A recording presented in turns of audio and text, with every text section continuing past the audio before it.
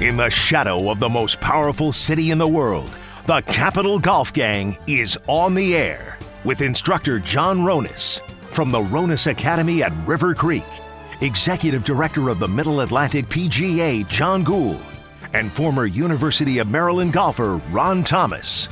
And now your host in Washington, D.C., Steve Zabin. The Capital Golf Gang is far-flung this week as our summer winds down, but we are all together in spirit and at least digitally. John Ronis and John Gould with me today. It is a crisp threesome, and I am live, boys, from Hilton Head, South Carolina, home of Harbortown Golf Links and the Heritage Classic, and one of the tightest, although beautiful and iconic golf courses in all of America. Boys, good morning. How are you today? And have you ever played Harbortown? I have not. Mr. Gould? I have not either, but I am hoping you're wearing a plaid jacket as you record this with us. No plaid jacket, just plaid underwear. But then again, that's what I always wear, so I don't know if that's in honor of anything per se. We're going to start topic number one, Pete Dye, American golf icon.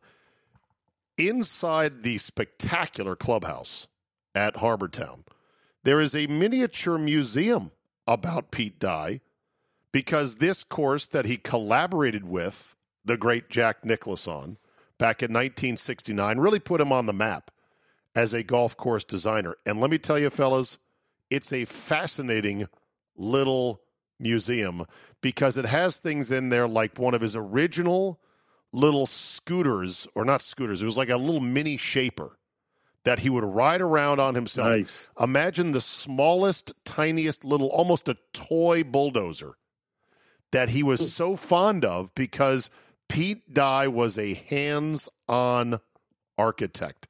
According to, those who worked with him, he rarely worked with maps or topo plans.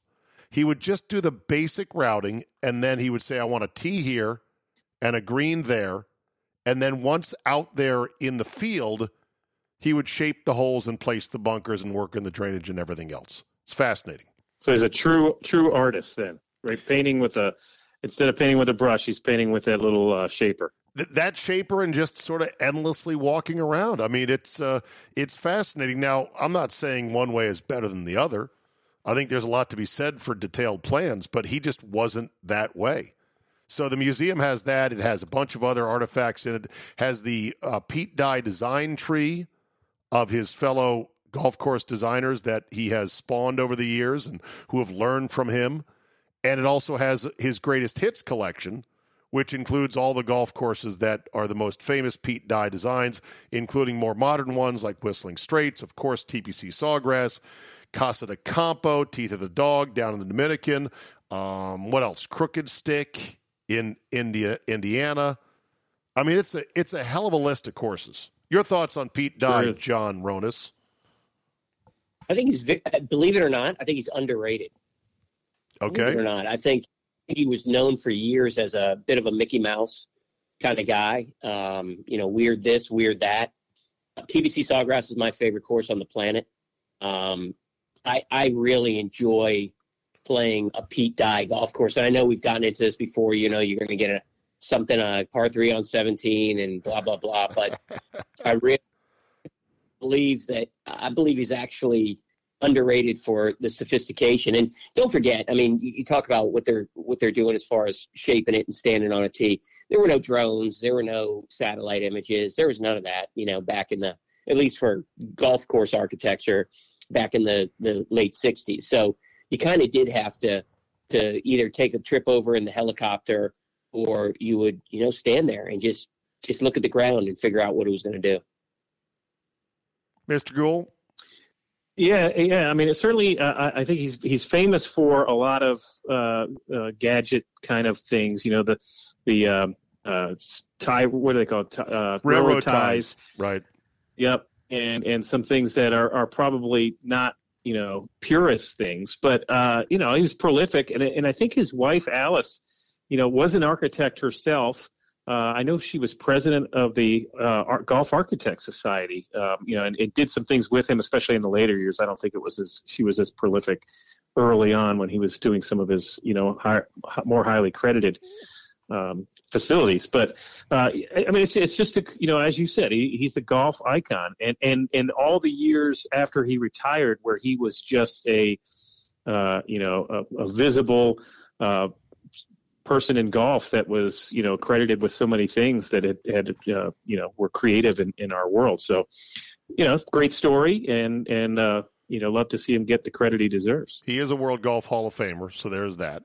But I think your point about him being a bit underrated, John, is a good point in that, it's not so much underrated, but he is, I think, misunderstood by some who don't fully appreciate what he has done. And I think the one thing that kind of hurts Pete Dye a bit is that, yes, he had a real fond use of railroad ties, not as much as his son PB Dye, who really uses them way too much. But I think part of the reason that he uses railroad ties is that they're visually intimidating. They talked about how Pete Dye has a number of holes that he designs that are visually intimidating. They're not as hard as you think, but they scare you. And I have found that time and time again at every one of his courses. And there was probably something structurally that allowed him to, maybe they were cheaper than putting up stone around areas that needed retaining walls. There was probably just the sand of Florida or South Carolina or whatever. I think there was probably a lot of necessity for retaining, if you dug a hole, retaining the sand from caving in. Right. So maybe he found that at the beginning, maybe he found that was the cheapest way that he could get in there, and then he just used it as an architectural way to separate himself a bit. But I bet you it wasn't him sitting there going, I'm going to use a lot of railroad ties. I bet you at one point it was, this is cheaper than putting up, some sort of rebar and all the other stuff. And so it just went with it. And then someone said, wow, that's really cool. And he probably said, well, I'll put more of that in there. I think also, well, and it becomes kind of a signature too. I mean, the legacy of Pete Dye, certainly it's in the courses, but you recognize a Pete Dye almost instantly when you arrive at a golf course. You can't say that about many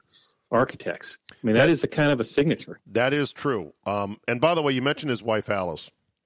She was an accomplished golfer herself, a very good player. Yeah. When Pete met her in college and became an architect, and her contribution to the game of golf is one of the great footnotes in history, that the iconic 17th hole, the Island Green at Sawgrass, was her idea.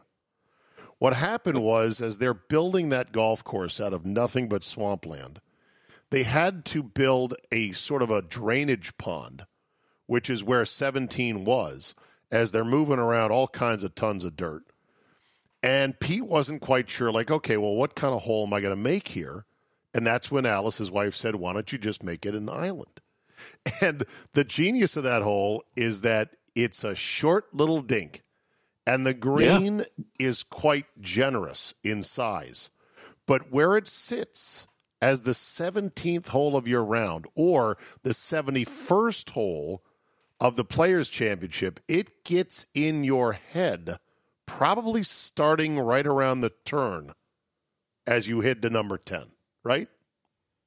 Oh, yeah. And that, again, that shot it's my favorite shot in golf. And that's, I think, one of the reasons why I love that golf course so much. But, again, if the wind blows, now you're really in trouble, because it's different from the rest of the holes on the golf course, where it becomes a fairly open space there. There's a chute that comes down 18. There's a little bit of trees behind you, but it becomes an open area that you have no idea what the wind's doing. So, boy, it's a cool place. It is and it was built in the theme of stadium golf. So you have that amphitheater on the side that overlooks the hole. It's stunning. And there's nothing cooler than watching tour pros freak out about a 120-yard, 130-yard shot and miss the green as often as they do. It's not typical.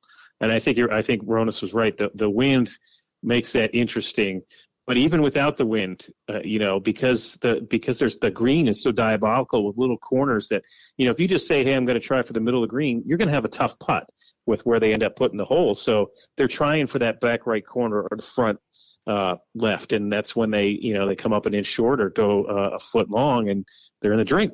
Yeah, it's brilliant. One of the great moments in Pete Dye's career came at Sawgrass in 1992, I believe, and early on, the Sawgrass layout, as you know, Mr. Ronis, was even harder than it is today. Yeah. It was so penal and so unfair that the tour players bitched up a storm, which is what they're good at, but they weren't wrong per se. They weren't wrong. And so I think there was a softening of the course that came over the coming years. But at the time, it was so hard that Jerry Pate, who won the tournament that year, and they've got this video clip in the little museum of Pete Dye, talked about walking up the 18th fairway. He said, I didn't want to beat the field this week. I wanted to beat Pete Dye. And so once he putted out for the win, and you kids sitting on Uncle Stevie's lap here, you're not going to believe this. Jerry Pate in 1992 grabbed Dean Beman and grabbed the commissioner of the PGA Tour, Beman the commissioner and Pete Dye the designer, and threw them into the lake in a mirthful celebration and like, haha, you old coots, I got you.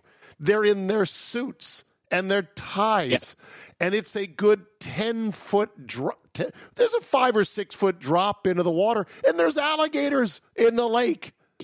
And after he throws both men into the lake, he jumps in himself with panache and flair, and the three of them are laughing and swimming around. It's literally the most Happy Gilmore moment probably in tour history. Yeah, was that before or after Jerry switched to the orange golf ball? He was playing the orange ball. Yeah, pro staff paid him big money to play that high visibility orange. But what's great is that in the clip, and I was watching it in the little Pete Dye Museum, as they hand Jerry Pate the trophy, there's Dean Beman soaking wet like a dog. Perfect. I can see that clear today. That's actually one. If you put a highlight film of golf, that's making it. Yep. Yeah, exactly. That and Betsy King on the LPGA side did something like that, I think. Anyway, it was good stuff. The museum was very nice. The clubhouse at Harbor Town is absolutely spectacular, and it's a course you can play if you want to pay the freight. Would you like to know what the rack rate is this week down here at Harbor Town? 25. How much? 425. Oh, 425. Yeah, it's got to start with a 4 or 5, I would think. Well, now you're making me feel cheap and bad.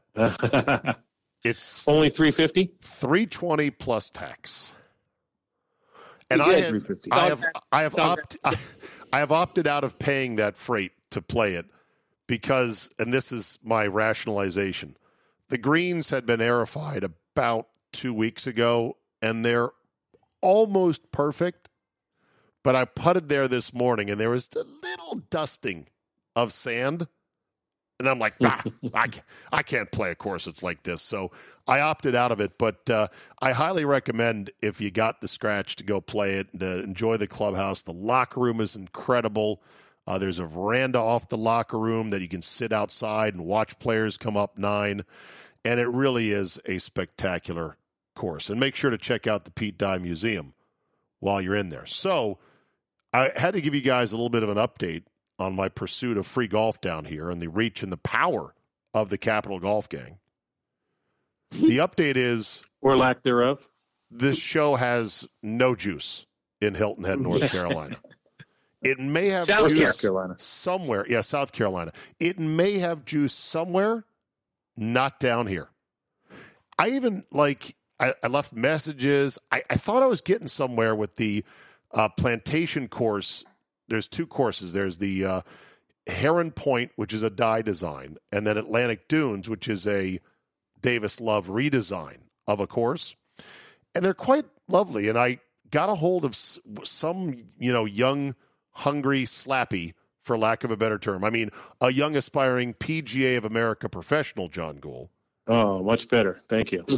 In the clubhouse, and I gave him a very professional spiel. Capital Golf Gang would love to interview your head pro, talk about the island, talk about the course, wondering if just a media round might be a possibility as a courtesy in conjunction with this. And the young man says, "Oh, wow, that sounds great. Yeah, I'll go ahead and I'll give your information. My pro's out right now." Probably out back drinking. Just kidding. He's working hard to grow the game, John Gould. He said, "My pro's out right now. My head pro's out right now. I'll get you his information. I'll get him your information, and he'll call you back. In the meantime, I'm going to patch you through to our reservation center, and they're going to get you a tee time." I'm like fist pumping, going, "Yes, I'm in." Goes to voicemail.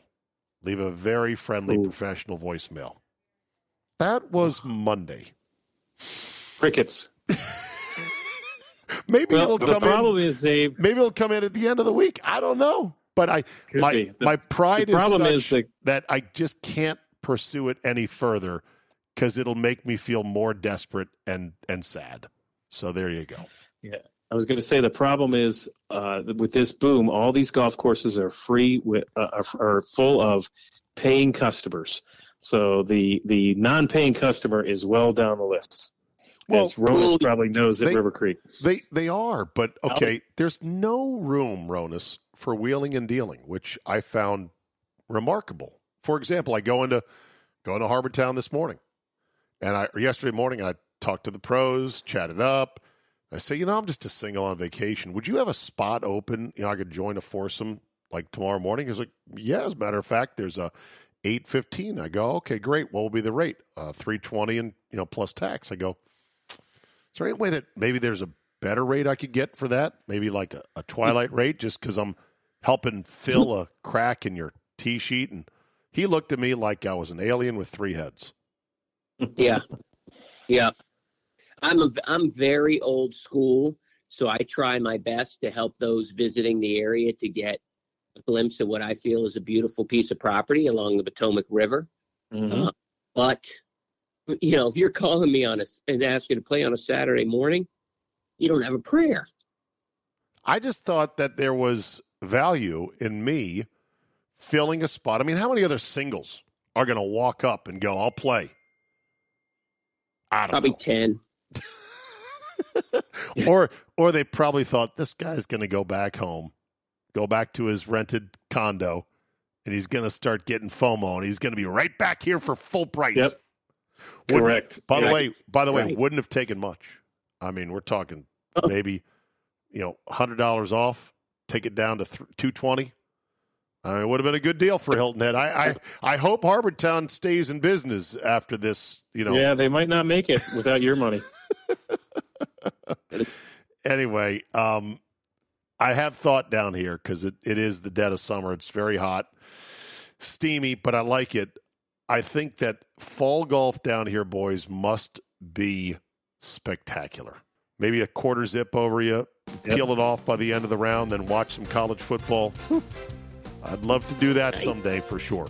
All right, when we come back. Road trip. When we come back, we'll play a quick 9, including the crazy bonkers finish at the St. Jude. And why did Will Zalatoris not get relief on what turned out to be a very gutsy up and down to win that tournament for his first PGA Tour win of the year? Stay with us. The Capital Golf Gang continues, presented by Golfdom. You are listening to the Capital Golf Gang. 4 guys who still don't know the difference between red steaks, yellow steaks, and white steaks. Except they're all bad.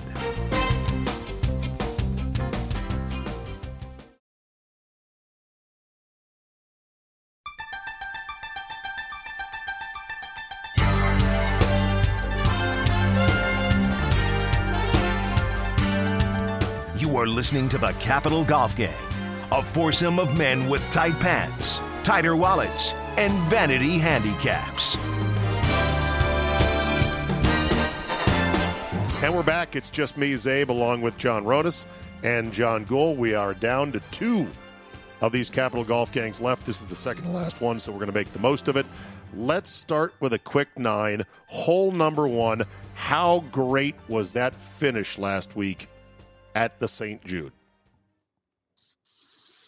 Johnny, I unfortunately was probably chasing slow play around, so I did not see it, but I did come home to see that Will Zalatoris won, and I'm so happy for that guy, and I think it's just great and necessity for the PGA Tour right now. But I did get the Cam Smith situation, and I have rifled through that a few 100,000 times. Okay. So we'll leave that aside for a second. Here's how good the finish was, School. I got a text from somebody because I'm on vacation Sunday, and I'm not paying attention to any TV. I'm on the beach. And my guy, Chris Broussard, who runs my podcast operation, says, "Are you watching this crazy finish at the St. Jude?" I'm like, "No, I'm on vacation. What's going on?" He sends me all the details. I then went and watched it on the PGA Tour website, and I'm like, wow, what a finish. It was pretty much, guys, both him and Sepp Straka kind of trying to hand the tournament to each other, getting some of the most incredible breaks. Zalatoris had a ball that bounced 1, 2, 3 times on top of a stone wall fronting a water hazard and did not go in. Oh. So it was crazy. And then, Zalatoris had to make a big putt just to get into the playoff. He made a big putt to win it. There was a rules issue. I mean, and the fans were loud and engaged. And all I'm thinking about is, this used to be a rump stop on the PGA Tour. Remember? This was not a prime spot, and they've moved it now into the FedEx Cup playoffs because I think they're trying to do this, take some of these lesser tournaments and give them spots in the playoffs. And it paid off big time. It was a hell of a finish. Didn't this event used to be the week after the Masters? I can't remember. I think it was. I think it was deeper in the summer. I think it was the week after the British Open. Okay, but I may be wrong about that. What's really good is the crazy up and downs. As you said, trying to give it away and then make an unbelievable recovery. I think Zalatoris maybe made more putts that I've seen him make in that 3 or 4 hole stretch, including 18 in the playoffs, than he's made in some of these other events where he plays great all week and just doesn't make enough putts. Yeah, it was good stuff. And I would say that TPC Southwind is probably in the bottom 5 of layouts on the tour, both in terms of its interest, intrigue, design value, and its overall environment. It's just a neighborhood golf course, basically. But if you got compelling golf, and it doesn't... Do you think the crowd is starting to get, like, a little bit more, not unruly, but, like, excited and boisterous because of Live Tour? Oh, maybe like a little more Happy Gilmore-ish.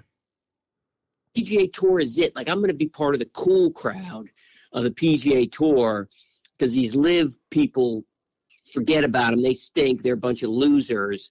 I'm on the PGA crowd tour, and we're going to get loud, and we're going to have fun, and we're going to support I don't know if they're thinking about it that much, but I think there might be some energy there. A little bit of extra energy just because they know they're seeing great golf. Playoffs too. Yeah, you got to think it is the playoffs, so they get a little bit more.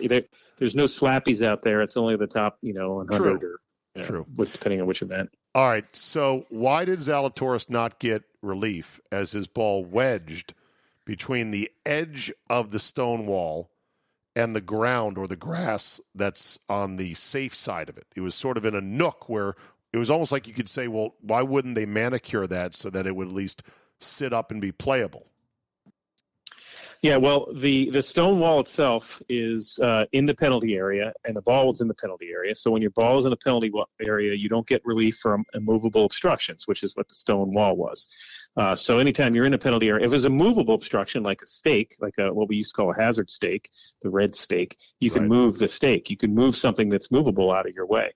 In this case, it was, sometimes the line was probably just on the grass side of the stone wall, right? And therefore the stone wall was in the penalty area. But sometimes they put the red line on the edge of the water, but they call the stone wall a integral part of the golf course, and once again you don't get relief. So and that interestingly, because you brought up Pete Dye, that's kind of from his ilk, with the railroad ties. Yeah. But those were all the bulkheads. Yeah, they were all no relief because they're immovable obstructions inside the penalty area. And John, what if the ball was wedged, embedded between the rock and the grass?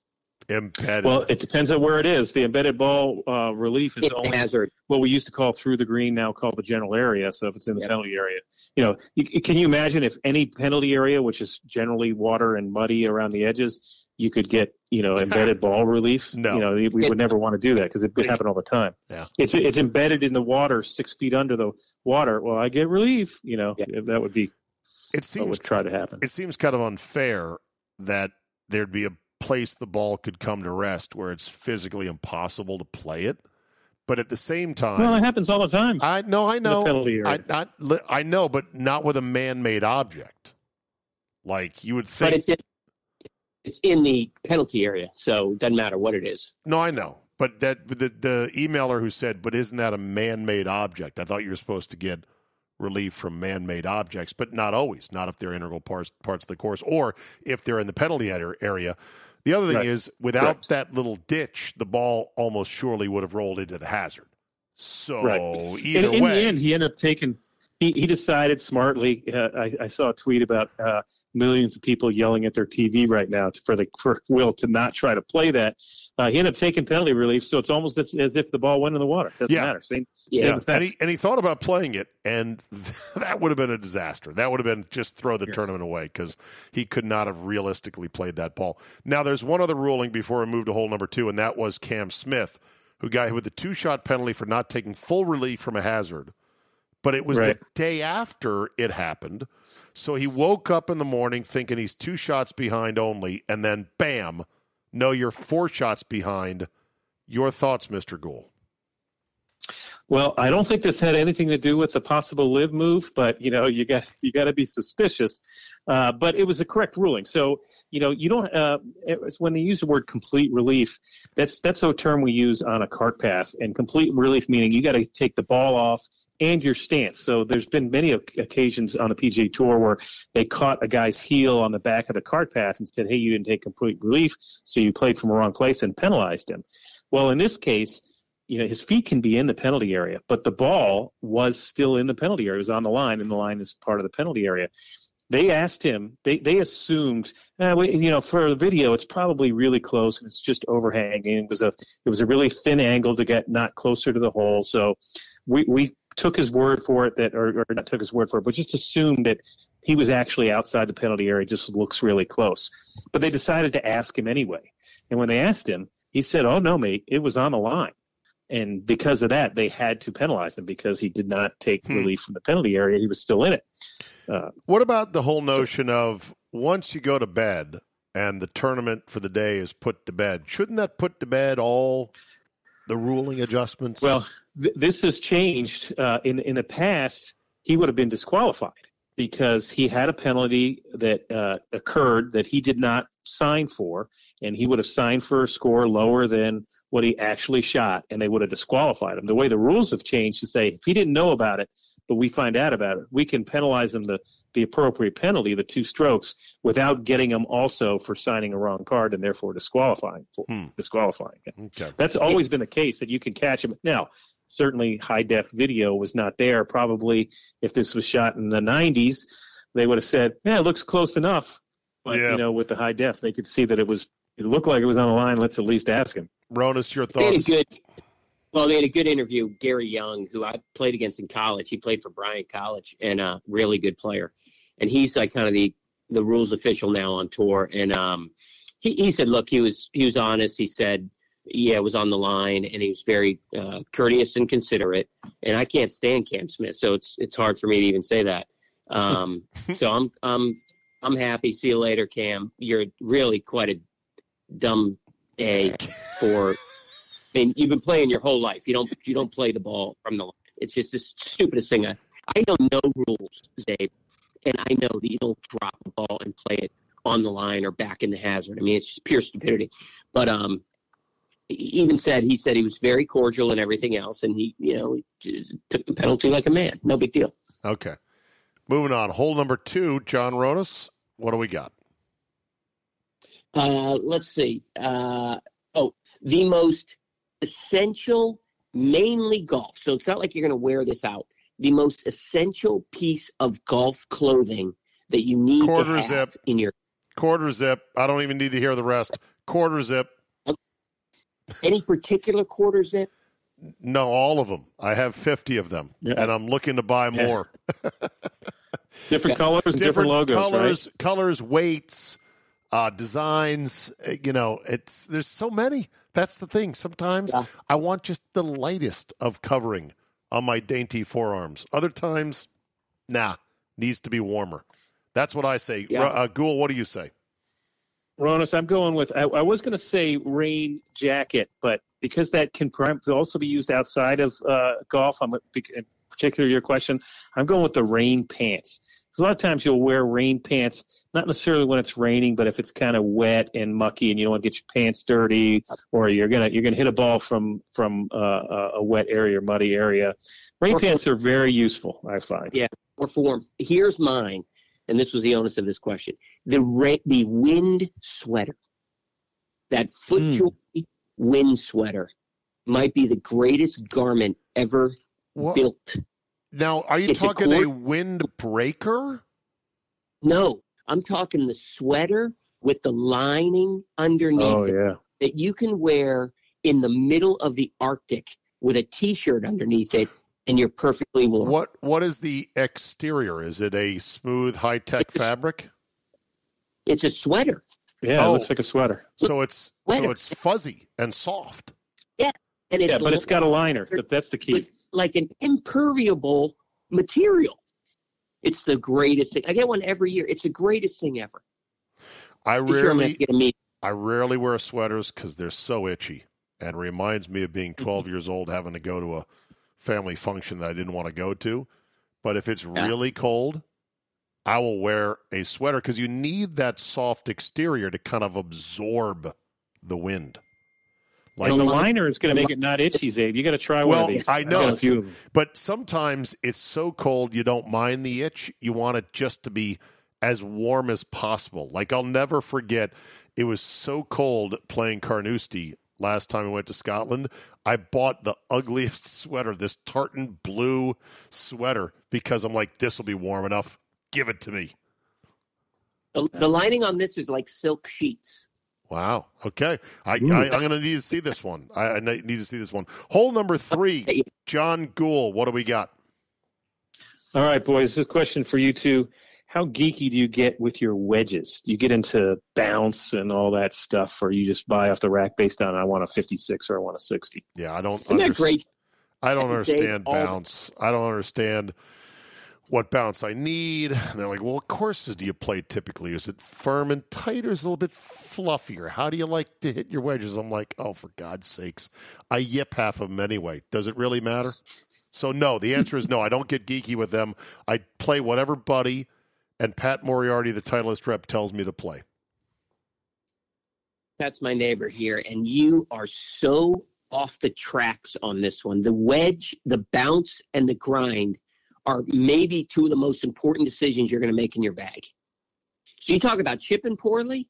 There's ways that you can grind and bounce that club where it's very difficult to make some of the mistakes you're making. It is critical. I will not play a wedge that for me. It's unacceptable, Zabe. Hey, we can fix you, Zabe. We can fix you. All right, I'll come in. You can try to explain it to me again, but like, why isn't there one optimal bounce and grind?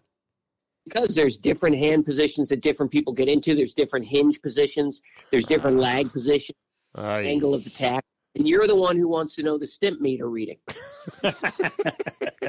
Because I can understand that. It's simple. It's a single digit. Yeah. It's a two-digit number. Gauge on your bag. You need to know the stimp meter, and you don't care about bounce. My chipping is so inconsistent. There's not a single grind that would even make sense because I'm all over the place. Okay, Ghoul, your thoughts real quick? I'm actually more in your camp, Zabe. I am not good enough to figure that out, but I would like Ronis to give me a quick off-air a quick lesson and all that stuff. All right, I like that hole. That's a good hole, Ghoul. Well done. Hole number 4. Do you guys have a better idea for the FedEx Cup playoffs? Number of players this week interviewed. They weren't blasting the current format, but they were kind of like, yeah, I don't know if it makes sense. They've changed it over the years. Next year, it's going to be cut down to 70. So the first chop of the playoffs will be from 70 down to less. Any better ideas on how to do this? I actually think they're doing a good job with it. I really do. I think that they've tweaked it enough times where they're getting really close to exactly what they're looking for. And I think the cream has risen to the top quite nicely in the past year. So I think they're doing a good job. I don't like... And you can't have too few golfers because it's just not good TV product, right? Yeah. You can't cut too many too early. I would say one thing that would interest me is a little bit of the NASCAR model where you make the playoffs and then everything resets. So you could get hot for 3 weeks and win the FedEx Cup, as opposed to this, we have the ranking and then the last one you start 10 under par and somebody else is at 8 under par and all that stuff. Yeah, I think that I don't know. I wish they would play all 4 events. I don't like that you can take one off and still win the whole thing. And I know that they're like, well, it's only 3 now. This year they switched it to 3. Okay, it's only 3 now. Okay, but they can still. This is a reaction to the Live Tour. But I still think I believe Cam Smith is going to play in the Tour Championship and try to win the whole thing, even though he's pulled out of this week because of a hip injury. Okay, hole number. You want to talk to Tiger? Hole number 5, John Ronis. What do we got? I want to know both of your opinions on tee markers. We're in a process of kind of deciding, do we want a theme-oriented, elaborate tee marker, or do you like the understated piece of wood or whatever some of these courses do? Give me your opinions, please, gentlemen. Oh, you have really hooked into my wheelhouse here, Mr. Ronis. Yeah, he makes his own. As a man who has made the most delightful and elaborate not home ec. What am I thinking of? Wood shop projects. Homemade. Yeah. The tee markers I made for the Potomac Cup belong in a museum. And I say that with all humility possible. It's not very humil. It's not very humble. I'm drunk here. I'm on vacation. The challenge is this. The nicer they are, the more prone to getting stolen they are. Yep. And harder to replace. Yeah. They're expensive. They're expensive. Also, people get mad and they smash them, so they can't be too ornate. My only thing is, whatever tee marker you go with, I better be able to tell the damn color of the tee. Don't make the silver look like gray or the green look like black or the yellow. I mean, make them none of this gold stuff either. You can't tell gold; it fades. Like there's nothing worse than driving up at a course going squinting. Is that which tees are these? I can't see it. Yeah, and sometimes metal has a glare to it where you can't see the color. Right, and some fancy courses go the copper tees, the pewter tees. Like, come on already. Cool. What do you think? Yeah, Ronis. I mean, I guess it depends on how good the logo is, and if it's something that has to be, this part of the club, that has to be kind of now part of the tee. Otherwise, I just like a simple, piece of wood with a color on the ends, or, the simple, is kind of drives it home that, hey, we're here to play golf. We're not here to do foo-foo stuff. Yeah. Fair enough. What's remarkable is that most of the places in Scotland, including the championship venues, their tee markers are flat discs that sit the stones in the ground. Into the ground. I don't even think they pick them up to mow over them because they don't have to. Yeah. Right. Okay. I think that's might have been part of the reason. Yep. Hole number 6, John Gould. What do we got? Okay. Other than the very necessary phone charger, what cart accessory is your favorite? What do you want in your cart, your golf cart? Jose, you go. Okay. This is not one that you bring yourself, but it's one that many courses have, and I've grown to become a huge fan of it. And that is the little club brush attachment. So you can take a shot with your iron and, get it wet and scritch it off and then just towel with the dry. little washer. Oh, my God, do I love that. So that now when I play somewhere that doesn't have it, I mutter to myself, you cheap bastards, would you get with the program? You know what's crazy? We have those on our carts at River Creek. Nice. I had never used one in my life until one of my assistants, Matt Ryan, he goes, yeah, that thing's filled with that. You got to empty the water all the time on that thing. He goes, we got to clean those out because I use them all the time. And I'm like, you know what? I'm going to try to use them. I am now addicted to them. They must be a hassle to maintain, though. They are. They are rotten, and you have to pull the plug, wash it out when you're washing the carts every time, or else it's a cesspool. And we do that. But I now, every iron shot, I walk to that side of the cart, and I give it a swoosh, swoosh, and I'm really happy. Yeah. Yep, clean sweep. That was my favorite, too. I thought maybe one of you guys was going to go with a cooler or something like that. But, yes, well, clean sweep. I like the club cleaner. You got to have the cooler on the other side. Of course. Okay. I don't know how drinking drinks that we need coolers on the cart. Oh, boy. You need to live a little bit. You got to take a 6-pack of beer with you, Ronas. Come on, man. There's nothing happier than going deep into a round with your boys and then going to that little cooler and going, oh, there's one left. All right, hole number 7. Did you see the profane tweets from Scott Fawcett, who was Will Zalatoris' junior coach after he finally won his first tour event? They are something else, boys. He must have been drinking himself, but Scott Fawcett did not like the commentary from Dan Hicks and Brad Faxon. I guess at the U.S. Open they were talking about Zalatoris' sometimes unique putting stroke.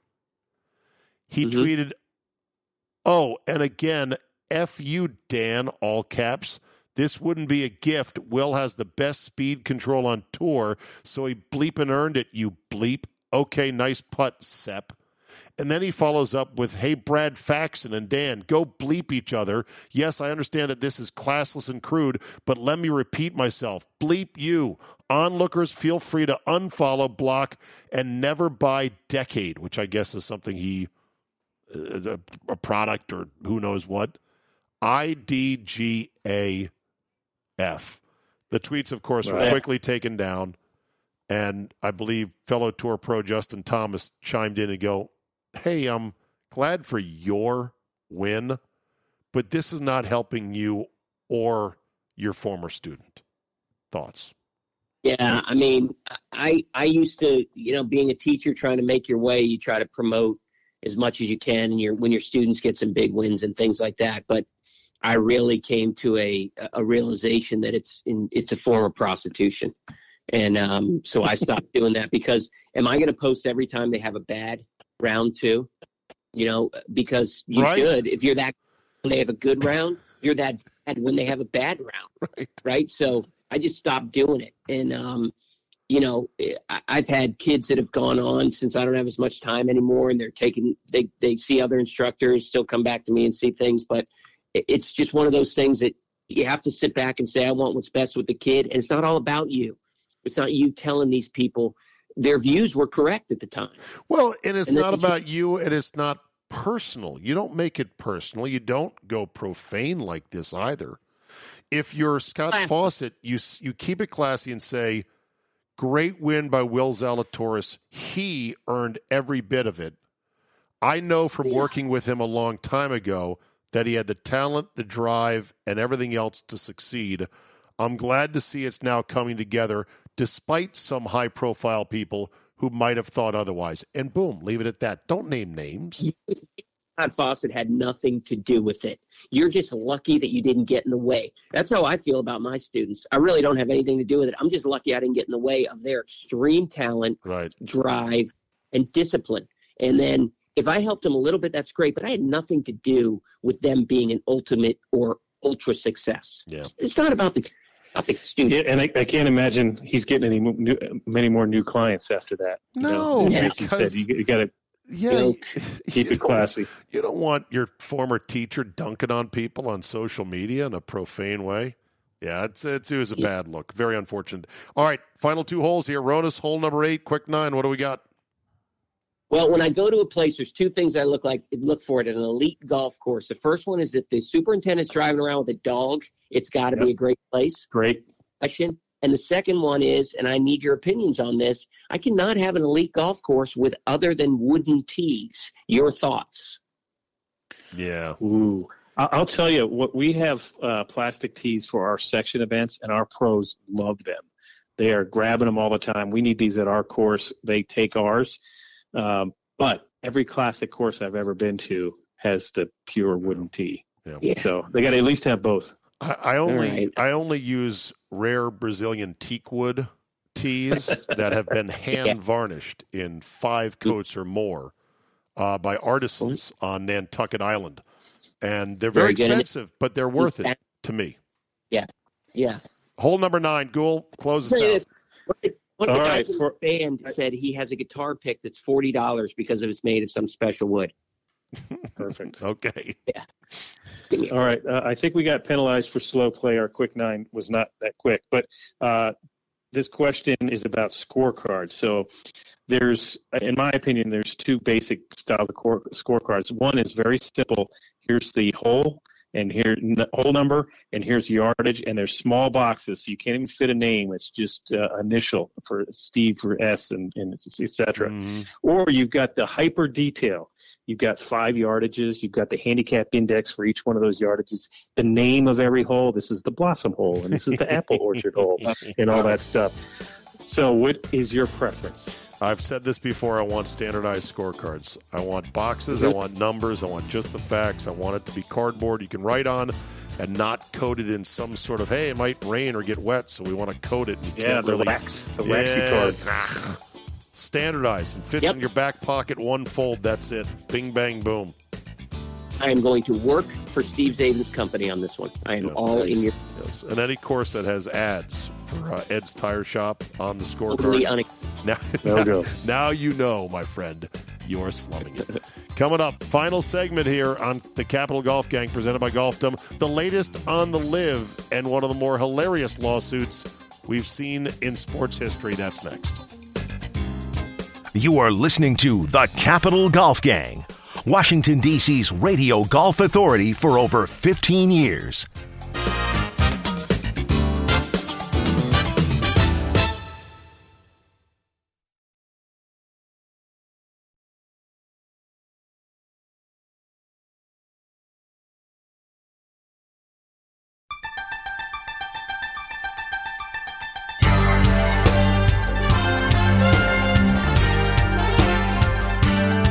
You are listening to the Capital Golf Gang. 4 guys who will knock your lights out if you dare to ask for a gluten-free hot dog at the turn. We're back here. Final segment, Capital Golf Gang presented by Golfdom. Zabe with John Ronis, Director of Golf at River Creek and also head of the John Ronis Golf Academy, and John Gould, the Executive Director of the Middle Atlantic PGA. So, Patrick Reed is suing Brandel Chamblee and the Golf Channel for a litany of alleged wrongs to the tune of $750 million. His attorney who filed this suit is a notorious, frivolous lawsuit filer. And the language in the suit is absolutely hilarious. That said, does Patrick Reed have any case, in your opinion? The absolute truth is a defense for libel. He one of the things he was complaining about is that everybody's calling him a cheater. Well, did you cheat? Yes. Yeah. Okay. End of suit.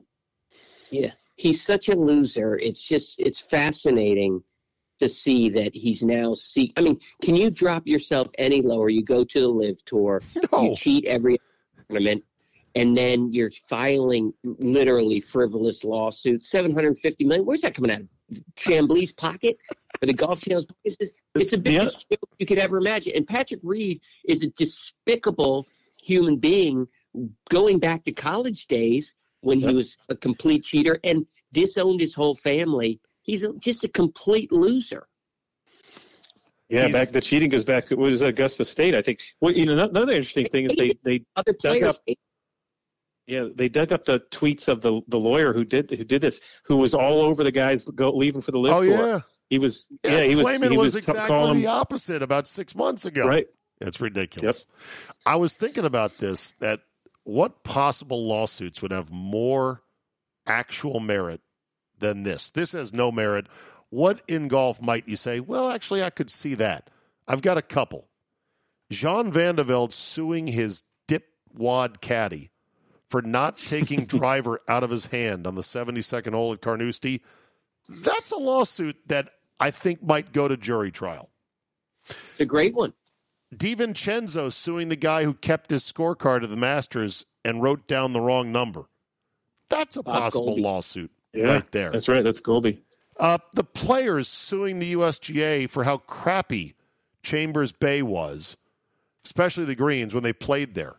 Now, by the way, Chambers Bay just had the women's amateur there. It looked green.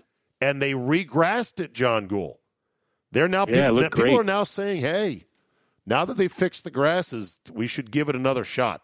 I'm not so sure about that, but it looks better. Yeah. Shinnecock was way worse. Agreed. I would say me suing the person who invented the super detailed greens books that Johnny Weekend player who thinks he's a tour guy are sitting there reading from 50 yards out in the fairway holding up play. That's a lawsuit that I think would have some legs. Anything else you can think of? How about the anchor putter where you dedicate your now the end of your career to learning this thing and then it gets outlawed? Oh, so yeah. I wish it never. Yeah, we can sue the USGA for just about anything. Any of those U.S. Opens, not just the ones at Chambers Bay. Right. Rules changes that we don't like. PGA's run. All right. Tiger Woods showed up to rally support for the PGA Tour and the players who have not yet jumped to the LIV. Players-only meeting. There's not a lot of details that came out of it, so they're keeping their operational security pretty good. Any thoughts on the appearance of Tiger Woods? Is that a sign of desperation or strength or something else?